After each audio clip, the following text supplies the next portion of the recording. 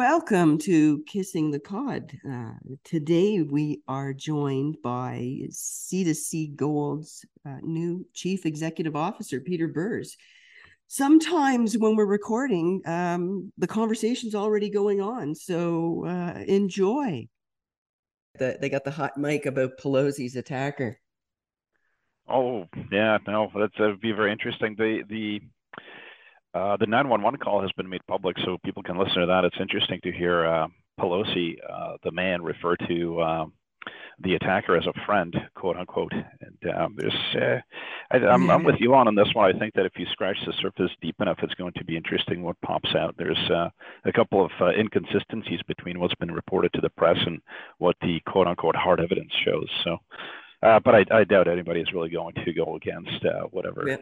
the media is saying. So The media will bury it. But my whole thing is the guy's Canadian. he is. He's an illegal alien in the U.S. for 20 plus years. He obviously should have been deported a very long time ago. But yeah, he's from British Columbia and clearly some kind of a drug addled crazy person. But Yeah. the timing of it as well is very particular, especially if one considers, you have the midterms here only on the 8th of November. And for this to happen, obviously with Pelosi and Nancy not there, it's really great conspiratorial fodder if one really wants to use it. It's so easy. Yes, and it's no conspiracies, but no coincidences, right? Well, yeah, we'll stick with that. Yeah, it's the same day as it's just interesting timing. The same day as Musk takes over Twitter, and yeah, the whole narrative starts to change. It's we live in interesting times. Yes, we do. Both a blessing and a curse. Yeah, I know. Gold can't keep going down forever. But No, no, seven months, no. 7 months in a row, Peter, it goes down. It's been the best October for the broad market, depending on which metrics you use, since I think even before the Second World War, but some are saying since 1901, which is really peculiar considering that all metrics show that we're going into a recession if we're not already in one in Q4. We certainly were in one in Q1 and Q2. Now, the inflation prints are still not coming down. The Fed has hiked and is widely expected to hike again tomorrow to a 4.5% target eventually, with a 4% ceiling, I think, is the tomorrow expected number. But the inflation numbers have not come down, which is hilarious. If you think about it, I mean, the Fed is hiking rates and it's having no impact. And then you're going to have people say, well, there's a lag effect and all the rest of these things. Well, one really good way to see how much impact the Fed is having is to look at the debt growth, both between consumer, federal, and companies. And that number is still going up. Even the first derivative has not slowed down. In fact, with the Fed quote unquote tightening, which I will argue they haven't, you still have a lot of borrowing going on. And I think that a lot of that is still trickling into the economy, giving the perception that the consumer is resilient, even though they're not. I mean, we now have statistics both out of Canada and out of the U.S. that people not only cannot afford rents, cannot afford mortgages, they can't afford regular meals. They're skipping one of their meals per day on account of they just can't afford it. So I think it's a very serious situation. I think that the market has certainly read too much into what it wants to believe in terms of, oh, the Fed's done enough, inflation's going to come down, the market's really cheap, it's time to buy. Well, for me, the easiest thing to look at really in the last 30 days has been the VIX. Every time the VIX goes above 34, you buy the broad market. And that's really worked amazingly well, especially if one considers or thinks that this is just a bear market rally, which is what I very much believe it has been.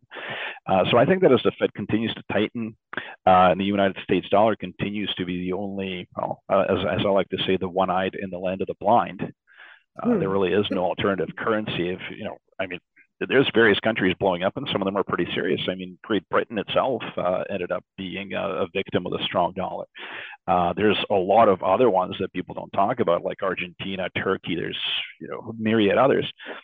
but I think that this continues, and the Fed will eventually break something more significant than even Britain. And when that does happen, the Fed will backpedal, and that's the bottom end for gold. And do I see that happening anytime soon? Not yet. I think that the Fed still has quite a bit in terms of reputation to protect, and the pain that Jerome was talking about at Jackson Hole, I don't think anybody's felt it yet. Again, we're not really seeing No, they the haven't. level of bankruptcies that we've seen in the last downturn. We're certainly not seeing the bottom in economic activity like we even saw after COVID shutdowns. We certainly have not seen the blow up in the housing market like we did in 08, 09. So I think that we're still kind of waiting for the Lehman moment here, and so I think that we're a little bit further away, but at the same time, I think it is encouraging to see how gold is reacting here with some of these bear market rallies. It really is holding its own, and it is, it's not being used as a punching bag the way that it has been in prior strong equity rallies, where you had a rotation away from hard assets into speculative assets. So I'm encouraged by that. I heard that even though gold's down for the seventh month in a row, that there's been massive central bank purchasing, like Turkey, Russia, China, much higher than in the past. So there's something going on that's bigger than we know that's coming. And I think the other issue that I see is, we ran into supply chain shortages with COVID, and then people were buying, and so there was a next rush. But I don't see people buying now. So the next phase is I think going to show the cracks in the foundation. I believe you're right, and I don't think that we are seeing retail buying in terms of gold physical. What we are seeing, though, is pretty high premiums in the silver physical market. And in fact, I think I've read somewhere I saw as much as $10 an ounce, which seems absolutely absurd considering silver's at 20. So a 50% physical premium for silver coin, that should certainly shake some trees and get some more silver into the marketplace. But on the flip side, it shows that there's quite a bit of tightness, and the demand's obviously coming from somewhere. And I think that this is the precursor for solid demand from retail in the gold market. So tell me something. Let's go back down this road where banks go to cashless society and carbon credit, the social credit system.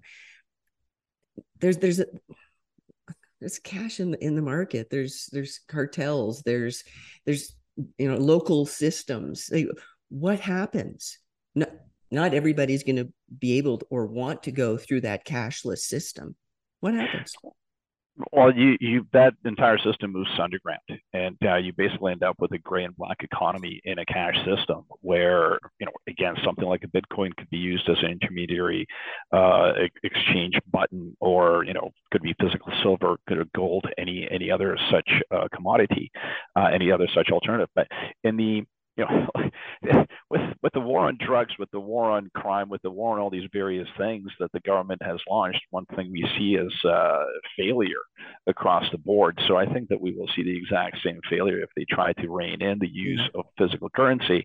I think that will continue, granted to more limited and much more in the nefarious parts of the economy, but it would have to be a coordinated effort as well between China, Russia, the United States, all the major global players.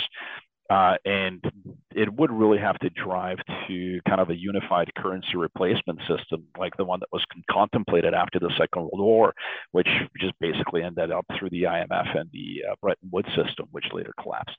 So I think that if the government tries to do anything like that, or governments really globally, it would have to go through the World Economic Forum and Mr. Schwab and his policies.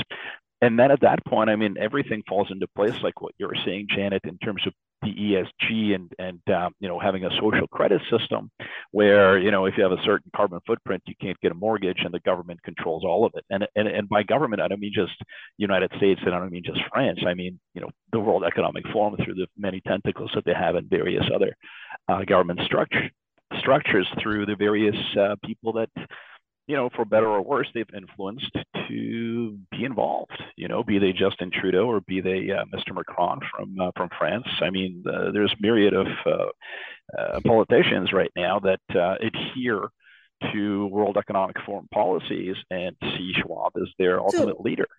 So here's my issue, and I've worked as a policy wonk inside of government as well as running a public company and starting small businesses.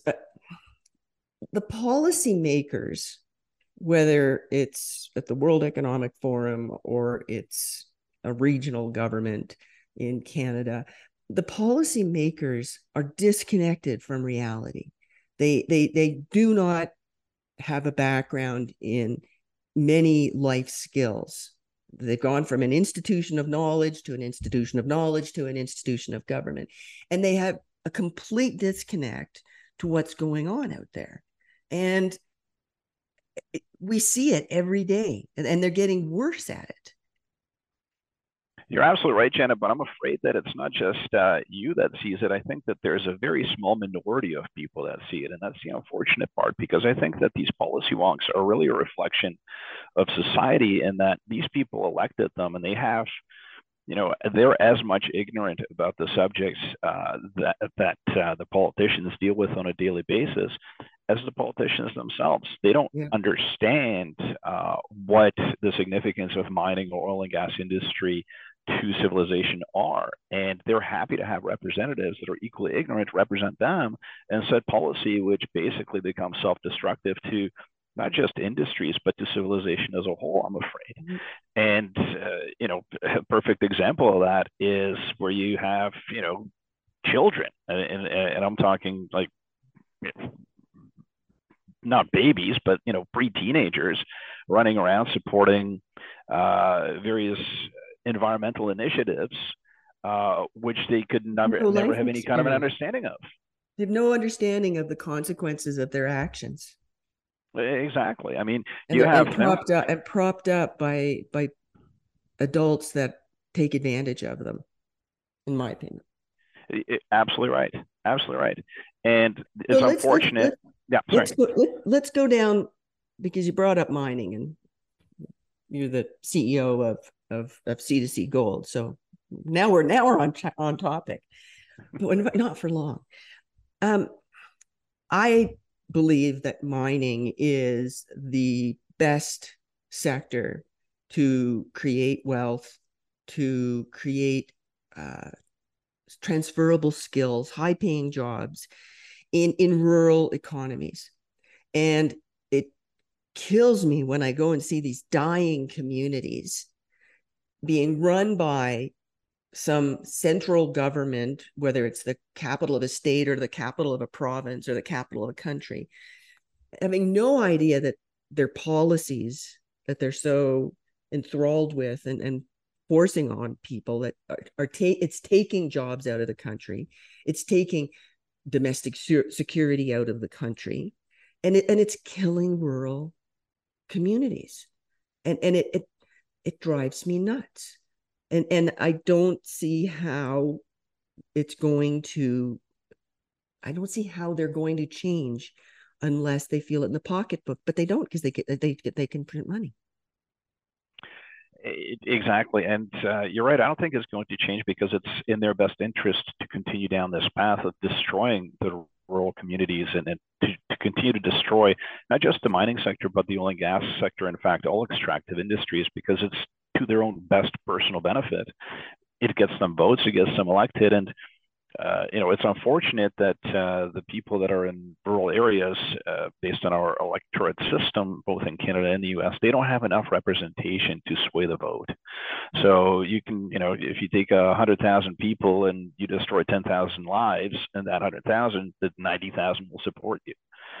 And whether that's tax the rich or whether that's let's destroy the mining industry and take out various types of native groups that are directly impacted by government policy, which is anti-resource. And we see this all the time. I mean, the native communities, the chiefs, they come out and they say, hey, we actually want business to be done here. We want these natural resources to be extracted. We want our kids to come home and not live in the city. We want them here. Exactly. And what they end up doing, the politicians, unfortunately, is basically preventing those communities from developing those resources and driving them further to government dependence.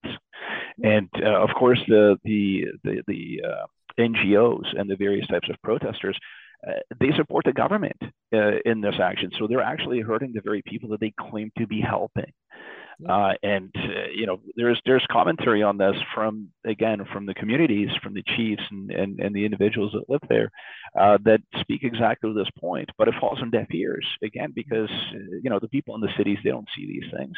And the people in the cities, they think that electricity comes out of a wall socket and food comes from a grocery store.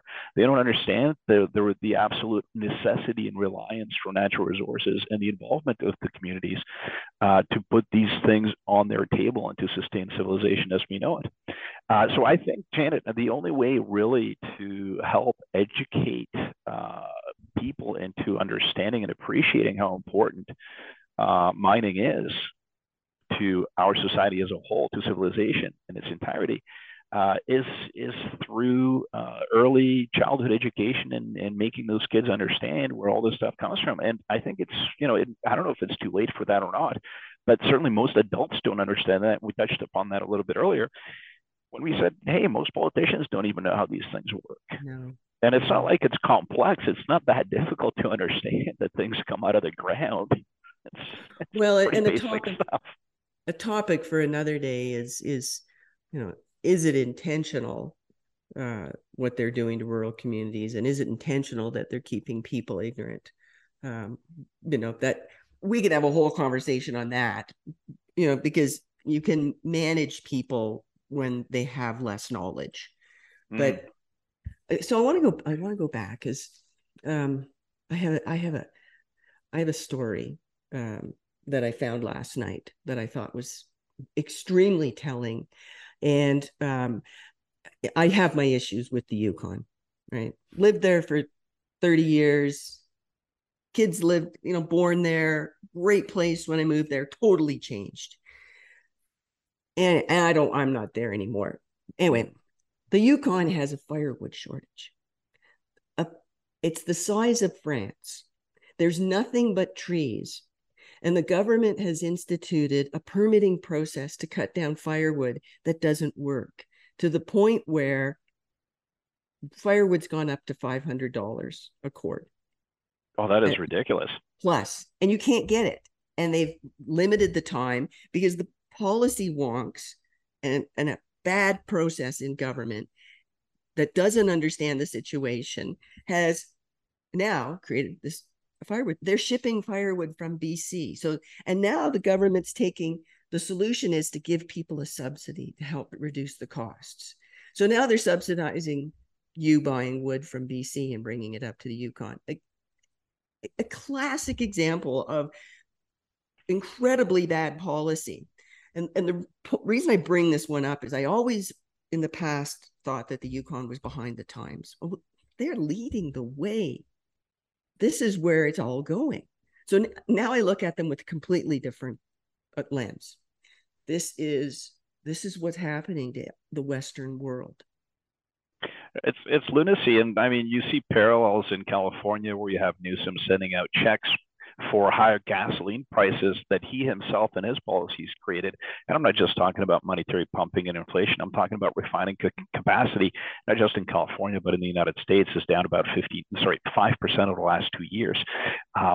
So, gasoline prices are going up, and his way to re-election is by sending checks, which is even more inflationary, because it certainly is not allowing people to conserve or, watch how much use they get out of petroleum. And the exact same thing is going on with natural gas in Europe. Yeah. There's a conflict in Ukraine. One country invades the other. Everybody is right in saying that Putin is at fault here. Obviously, he's the attacker, he's the aggressor, and violence is never a correct thing. Nonetheless, to go and commit economic suicide by completely cutting off all trade with Russia, only to then re-import the very same natural gas and oil through China from Russia by circumventing it. I mean, I've seen ships docked here in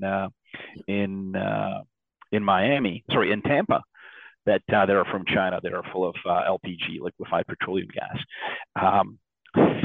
That's, anyway, it's interesting to see the governments really shooting themselves in the foot, creating more dependency on the government by creating policies which are self-destructive. They bring less natural resources to market, prices go up, and then in order to attack that higher price, they don't go and develop more resources. In fact, they do the opposite. They encourage more consumption by printing money out of thin air, exactly as you pointed out. That's the solution is always more regulations, more policies, more government involvement. So now we're gonna solve all the problems of the world. Number one, government, get out of the way. Minimize. We used to be able to mine. We used to be able to cut firewood. We used to be able to grow our own food without having to have a government approval for a community garden. Like, get out of the way and let stuff happen. And it's good for the country. It rebuilds rural communities. Like, things like cutting firewood and mining are conducted in rural communities that benefit the whole. So one thing that they can do, Peter, solve the problem. How do we get them out of the way? Well, look, I think that there is some support already. We see it in the PCs electing Poilievre as their head. We obviously see some swing states in the United States that are turning red as opposed to blue. I think that there is, even if it's not a full understanding, at least there is appreciation of the fact that we're here because of certain government policies. And I think that in the US, at least, a lot of people understand that it was the energy policy of the Biden administration and leaning so heavily on the green revolution that's really set them back economically in terms of what they can provide for their families and in terms of how these various communities, rural communities, are being developed, or in this particular instance, are not being developed. And we're seeing a little bit of that in Europe as well. There's now protests in the streets against NATO membership because they don't want to do the political posturing and turn green and freeze themselves in the winter. Poland is building a nuclear plant. It's not going online until 2026, but they just approved it, so it's getting built. So there's little baby steps. Now, what I think needs to really happen is, just like you said, the government needs to get out of the way. So what people have to do, what the democracies have to do, they have to elect governments that are fiscally conscious and that are willing to cut deep. And I'm talking about government waste. So let businesses do what businesses do. They'll fix themselves. They'll figure it out. Let them do it. So cut red tape, allow for projects to move forward. Look, nobody's saying anything about destroying the environment here, but we're simply talking about you got resources in the ground. I've never seen better run operations than in North America, or applying North American skill sets across the world in terms of how amazing good stewards of the environment these companies truly are. You know who's really terrible is Asia. I mean, China is arguably the single worst abuser of natural resource extraction on the planet in terms of how much damage they do to the environment and how much damage they do to their own people. Now, of course, you'll never see that in the Western print because that's not allowed. I mean, whatever Western agencies there were in China, they got kicked out before COVID started. Coincidence or otherwise, draw your own conclusion. But fact of the matter is, the big three news companies, U.S. based, that were in China, got kicked out in August of 2019. So there's really nobody that will actually leak anything in terms of massive human rights abuses in China, with some small exceptions. But that's the tip of the iceberg. So we need governments to allow businesses to do what they're supposed to do. We need governments to stop telling people what to do. People make their own decisions. These are all economic. And I'm not talking about money decisions. I'm talking about choices in terms of time. Does it make more sense for me to spend time on this or on that? And that time turns into money, and that money is then spent on product A, product B, or product C. So we can get into government regulation in terms of monopolies, competitive marketplace, et cetera, but that's not the point. The point is the government should not be involved in regulating industries wholesale by saying we'll only produce this many barrels of oil, we'll only produce this many ounces of gold or silver, we'll only produce this many tons of iron ore. No, this should all be market driven and market set. And that should also be with emissions, because at the end of the day, people should decide how many emissions they should put out. And frankly, the Western world is more environmentally conscious in this regard than anywhere else on earth. We can go back to China, India, and otherwise. But consumers in the Western world are perfectly self-sufficient in how much whatever they want to put out into the atmosphere or into the river, into whatever. And of course, they're also very aware of what industry is doing. Do we really think that General Motors is pumping toxic waste into Lake Ontario or Lake Michigan? Well, if they are, consumers have choices and they can go buy a car that's different. And they don't need governments to tell them, oh, you shouldn't be buying General Motors cars, you should be buying Teslas, except that's exactly what the government is doing now by providing economic incentives, which are not theirs to provide, to go out and buy EVs.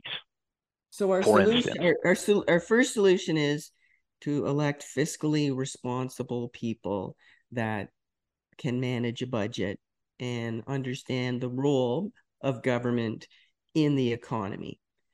Because I think that's the other thing I'm hearing from you is that's exactly right. And the role of government is to develop a conducive environment for business, and they're exceeding Exactly. And the role of government, I think, in basically in anything, really should just be to provide security in terms of law, right? I mean, that's what government was set up to do in the first place. Pass laws, protect individual rights, be they to property or self or to harm. So ensure that you're protecting individual liberties in that regard. And guess what comes with private property? Low taxation. So I think that what governments have to do first and foremost is balance the books, then cut costs internally, get rid of all the waste that's going on in there. Look, fact of the matter is, I don't think that people should be throwing money into oblivion, pet projects, be they windmills or whatever, if they make no economic sense. Again, consumers can make their own decisions what they want to spend money on, and they're doing it. So cut as much as possible of various government spending and balance the books where you end up in a place that you no longer have deficits. Mm-hmm. Why is that important in my mind, that governments no longer have deficits? That's the only thing governments have ever had through the history of time is deficits. They've never collected enough money from taxes, so they had to borrow. But it's very difficult to borrow from other people, especially other governments, because guess what? They're in hawk too. They're in borrowing mode. So the only way that you can balance your budget is through inflation. You print money through a cabal of banks, be it a Federal Reserve, Bank of Canada, you name it, which then monetize the debt through simply printing money, plugging that gap. And that's your inflation, be it 2%, 4%, 10%, 100%. There's never been deflation under a central bank system, and there's a reason for that. We've had deflation in the United States between 1850 and 1900. And deflation is a natural state of things if one considers technological progress. I mean, in today's day and age, how much would a TV cost if you didn't have technological progress or a computer? I mean, there's deflation in all sorts of things. And I like using technology as an example because nobody is upset about that. People now have 5 televisions in every room in the house, and nobody says one word. 50 years ago, you maybe had one TV. Maybe. 50. And it took 3 months to get. 10 years ago, too, maybe. Hey, So, look, deflation is a great thing, but basically what I was trying to get at is that what if you have a government? We've never had one. It would be great to have one that can balance its books, and it's basically just between taxes and spending, and you can balance the books. The government no longer has to borrow. The government no longer has to print fiat. No longer has to print unbacked money. You can now have a medium of exchange that the government no longer needs to control. So you can allow for the privatization of money, which we've had in the world before, and it's worked absolute wonders. I did mention deflation 1850 to 1900. That is but one example. There are hundreds of thousands of them. But safe and sound money, I think, is absolutely important for not only economic progress, but really to save civilization. Yeah, no, I'm with you. Hey, we're rambling a lot, and we should do this again because there's a bunch of stuff that I think we need to talk about. Absolutely, Janet. Thank you very much for having me today. And yeah, Well, let's chat again for sure. thanks, Peter. And things are good at C2C in Newfoundland. I upset with government. I like the government there. You know what, they're actually quite efficient. I mean, they're not infallible, no one is, so they do make mistakes, and we've been very active. We've been filing a lot of reports this year, so some of them needed a little bit more babysitting than others, but certainly we've made a lot of progress. A lot of companies have. It's a very friendly environment to work in, very pro exploration, very pro mining as well. We've seen certain companies obviously set up and move projects towards production. So the government there is very, very keen on the natural resource industry that they have, and they're very happy with the money that's flowing into the province. That's not only helping them with their policies, but also helping the locals on the ground, which is, again, I can't stress how important that is. Well, they've had a history of industry, whether it's the railroad or timber or oil and gas or Labrador is well known for its mineral resources. It's a good place to work. They want industry, they want business, they want jobs there, and I think that's the practical example we can use, because I don't want to make it a broad brush. Everybody's the same. I think there are safe jurisdictions, and I look forward to gold rebounding and benefiting places like Newfoundland and Labrador. And it most definitely will. And like you mentioned, Labrador, I mean, they've had nickel and copper and iron ore and many other such things. But we didn't even mention fishing. And if we want to talk about small communities and natural resources, that's that's always been a backbone of industry in Newfoundland. But it's great to see them become that much more engaged with the mining side of things, and really expand away from being just one or two industries to really diversifying, which, but again, that helps everybody. It helps all the communities, and it helps all the people in the province. Diversification is key, right? You've got to Exactly. have protect yourself and protect your citizens by having options. So thanks, Peter. Let's talk again. Sounds great, Janet. Thank you very much. Thank you. And thanks everyone for joining us. We'll be back with more another day.